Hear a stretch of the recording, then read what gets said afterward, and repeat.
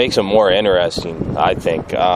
Just because, I mean, you guys know each other so well, right? You know all their players. You know how they play. They know how you play.